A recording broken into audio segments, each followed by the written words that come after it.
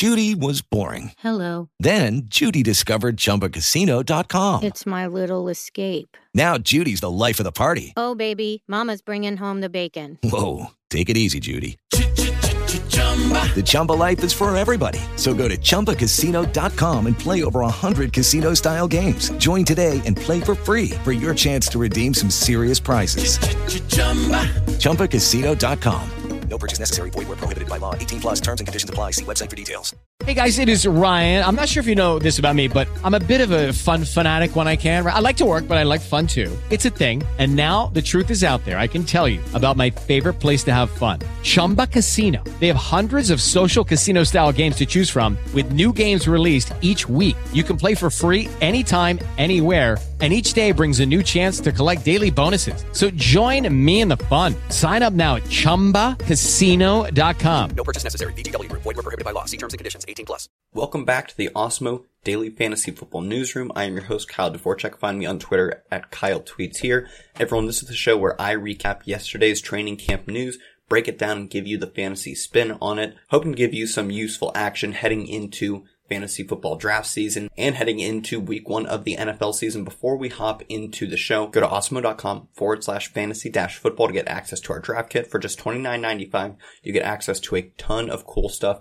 Awesemo's fantasy football rankings, our draft wingman tool, which helps you build optimal season-long and best ball teams, our breakout sleepers and busts table, our Awesemo cheat sheets, and the customizable strength of schedule tool. I've used that to write an article on awesemo.com about how to build a breakout quarterback, mixing and matching easy schedules for cheap quarterbacks. All of this for $29.95, and you get a $35 credit for new users at the FFPC. So it's really free money if you're using that credit. So sign up at awesemo.com/fantasy-football. Now let's get into the show. The first bite of news we have is The Athletic's Nate Taylor believes that Darrell Williams will be the direct backup to Clyde Edwards-Helaire. Originally, it was thought that DeAndre Washington, they're only signing at running back in free agency or after Clyde Edwards-Helaire via the draft, would be the backup to Clyde Edwards-Helaire, but it appears now, at least according to Nate Taylor of The Athletic, that Darrell Williams is that guy. Based on the conflicting reports of people believing DeAndre Washington was the guy, now an insider like Nate Taylor saying Darrell Williams is the guy, it's likely that we see a committee backup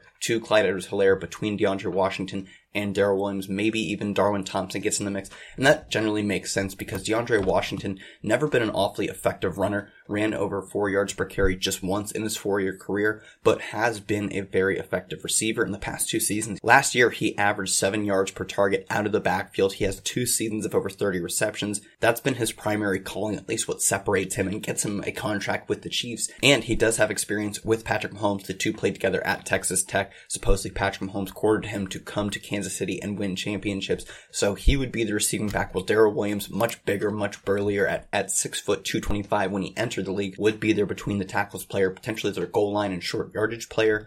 Another guy not really getting much run throughout his NFL career, much like DeAndre Washington, served as a backup for 2 years, and even going back to college, that was his role. He backed up Leonard Fournette and a handful of other more talented running backs per se, but in his final college season, he did get 145 carries for 820 yards, and most notably, he was used as a receiver in that final college season, getting 23 receptions and being very efficient on those receptions, going for 331 yards.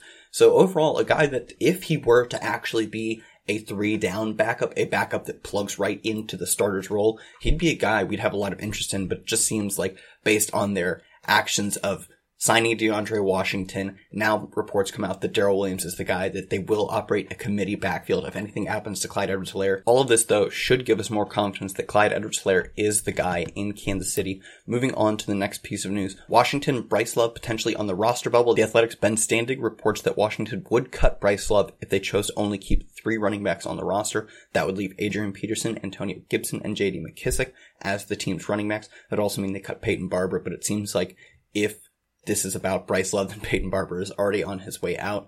And this news should really scare off any Love drafters, especially in best ball, where you're spending a late round pick to immediately lock in zeros if he does get cut. And even if he doesn't get cut, the fact that they would consider cutting him and just rolling with 3 backs really does speak volumes about how little they care to get him the ball, to get him involved, despite the positive the positive buzz we have seen for Bryce Love in training camp. If he's a guy they're considering cutting, I really don't see him getting much work. Ben Standig also went on to add that Adrian Peterson's role between the tackles is secure, so there's really no opening unless there are multiple injuries even for Bryce Love to have a fantasy relevant season. So Bryce Love was an interesting college prospect, was I believe second in Heisman voting in his junior season, returned to Stanford for a much more quiet senior season, and then ends his season unfortunately with an ACL tear that basically caused him to redshirt his rookie NFL season. And throughout his time in college, he was largely a one-dimensional back. That one-dimension rushing yardage was incredible. He rushed for 2,118 yards on 263 attempts as a junior at Stanford. That's 8 yards per carry on over 250 rush attempts. Incredible efficiency. All three of his first 3 college seasons, he goes over 7 yards per attempt, scores 19 touchdowns in that third massive junior season, but never topped above 6.4% target share. And even his final college season, where he gets 27 targets, was very inefficient, averaged just 3.7 yards per target on those targets. So it really doesn't seem like he has a future as a pass catcher in the NFL. Could be a dynamic between the tackles player, but it doesn't seem like Washington wants to give him that role if they're considering cutting him. So he's a guy that I'm pretty sure you can safely write off of your fantasy radar unless you're playing in the deepest of leagues right now. Moving on to the next piece of news. Normally a piece of news like this wouldn't come on the radar, but given that it's the 49ers and their receiver depth chart, it all seems to matter right now. 49ers continue to lose receivers. J.J. Nelson out 2 to 4 weeks, putting him in jeopardy of missing week 1. Just a free agent guy they brought in, but at this point they just need bodies. San Francisco is already without Richie James for week 1 and probably a handful of games early in the season. Jalen Hurd out for the year as well.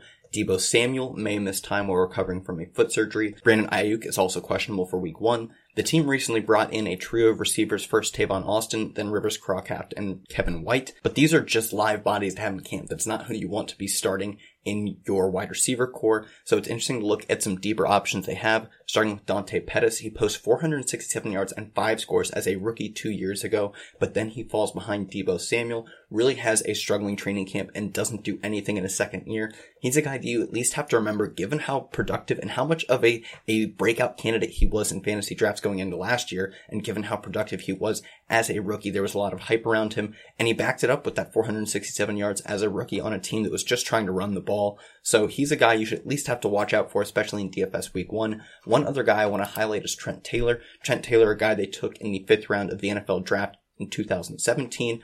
He gets production in his first season, 430 receiving yards on 60 targets, scores 2 times. Then he falls behind a bit in 2018. Last year misses the entire year with injury, but he was a guy coming out of school, was at least a worthwhile prospect. 5'8", 181, slot-only receiver who's going to have to win with his precise route running. He's not a massive athlete, but he does have an above-average college breakout age, and he did control 32% of his team's targets, Louisiana Tech's targets. That's 92nd percentile according to Player Profiler. In his final college season, he was absolutely dominant. Catches 136 balls for over 1,800 yards, scores 12 times. Even the season before that, 99 catches, nearly 1,300 yards, 9 scores the year before that. He was a touchdown producing machine, and then he accumulated yardage like a monster in his final season at Louisiana Tech. If he's a week 1 starting receiver, he's a guy you at least have to know. If you're a team that went heavy running back, you could take a flyer and start him. If you were a deep flex team or in DFS, if you're looking for a San Francisco 49er stack, they're going to have cheap receivers who are going to be starting receivers. So Trent Taylor, Dante Pettis, these are names you need to know heading into week 1 because of how thin the receiver room is getting in San Francisco. Moving on to our next piece of news. Paris Campbell is going to be fine. According to Frank Reich, after a car crash, he did enter concussion protocol. Colts coach Frank Reich said wide receiver Paris Campbell is, quote, going to be fine, quote, after Campbell got in a serious appearing car crash, but he's apparently okay. Campbell was placed in concussion protocol after the accident. Campbell is a player that Osmos rankings were particularly high on before this setback, and now he's going to miss valuable practice reps with his new quarterback, Phillip Rivers. Second round receiver Michael Pittman was reportedly having a good camp as well, further pushing Campbell down the fantasy boards. Campbell may have some utility as a gadget player, but he's had 2 years to be in the NFL and really has done nothing so far. Injuries have obviously held him back, but sometimes injuries just beset a career. So for me, Paris Campbell wasn't on the radar before. You can certainly take him off even the deeper dynasty radars now. Last piece of news, Philadelphia. It will be a shock if Jalen Reagor doesn't have a significant role. Philadelphia Inquirer's Les Bowen says at this point it will be a shock if Jalen Reagor doesn't have a significant role in the offense. He also noted that Reagor has had a good training camp. He also seemed particularly high on Quez Watkins and John Hightower, the two later rookies the team took in this draft. Reagor needs to stand out as a rookie, though. They need him to produce as a rookie from week 1 if they want to improve as an offense. Receiver was their weakest weapon last year. I believe it was the first time ever a quarterback had thrown for over 4,000 yards and none of their receivers went for over 500 yards. They were getting guys like the AAF's Greg Ward in the lineup, a converted college quarterback who had to be a starting receiver for this team. They're running 3 tight end sets because they didn't have the live bodies at receiver. So if they want to improve as an offense, if they want to have more production, they need it to come from their receiving room, and they need that to be Jalen Reagor. Reagor broke out in 2017, his first year at TCU, with just over 500 yards, 8 touchdowns, and then he went on to have a significantly improved sophomore season, catches 72 balls for over 1,000 yards, scores 9 times, but then unfortunately his final season at TCU, the offense just collapses. He goes back to looking like his freshman season, 43 catches for 611 yards, scores just 5 times. That's even a dip from his freshman season. He was also used in all 3 seasons as a special teamer, and then he goes out to the combine and puts up crazy numbers at 5'11", 206. He has a 4.47 40. He has an incredible broad and vertical jump. That gives him an above average catch radius, basically the athleticism combined with the size. So he is a guy that looks like he has the athleticism to compete in his rookie season, and he has the opportunity. This team right now doesn't look like they're going to have Alshon Jeffrey week 1. Deshaun Jackson has not played a full NFL season in years. This is a team that needs receiver production, and Jalen Reagor has that athleticism, has that history of production to give it to them in week 1. Assuming Miles Sanders is healthy, I still think we're going to see a lot of either 2 running back or 2 tight end sets, because they still have just 3 rookies who played in a truncated offseason as their receiving room alongside Deshaun Jackson and Greg Ward. So it would make sense to get guys like Dallas Goedert, to get guys like Boston Scott on the field alongside the starters in Zach Ertz and Miles Sanders. That could still leave a lot of room for Jalen Reagor and Deshaun Jackson, 2 receiver sets. Coming out of college, Reagor did look primarily like a slot receiver with that short, thick build and the great athleticism. However, he has been largely learning X receiver in Doug Peterson's offense in camp, but I believe they have moved him around since this report came out, but he started off specifically learning X. That would mean he's an outside receiver. He would be outside along with Deshaun Jackson at Z, and then likely Greg Ward starting in the slot, but they could potentially move a guy like Dallas Goedert to the slot, or even a guy like Zach Ertz to the slot, so they don't really have that slot receiver. They have a slot tight end. Boston Scott could even be a guy who gets reps at receiver, so I'm not too concerned about Jalen Reagor moving around, getting into the right spot. I think if he's going to be a playmaker from week 1, he will get on the field and he will do so no matter where they're playing him from. Guys, that is going to do it for the Awesemo NFL Daily Fantasy Newsroom. And of course, go to awesemo.com/fantasy football to check out our draft kit for just $29.95 plus that $35 FFPC credit. So it's really free money if you're using it. You get access to a ton of awesome stuff. Our fantasy football rankings done by Alex Awesemo Baker, the world's #1 daily fantasy football player, plus our strength of schedule tool, our cheat sheets, breakout sleepers and bust, and the draft wingman. It's all happening there at awesemo.com/fantasy-football. I've been your host, Kyle Dvorchak. Find me on Twitter at KyleTweetsHere, and we will catch you tomorrow for more news updates.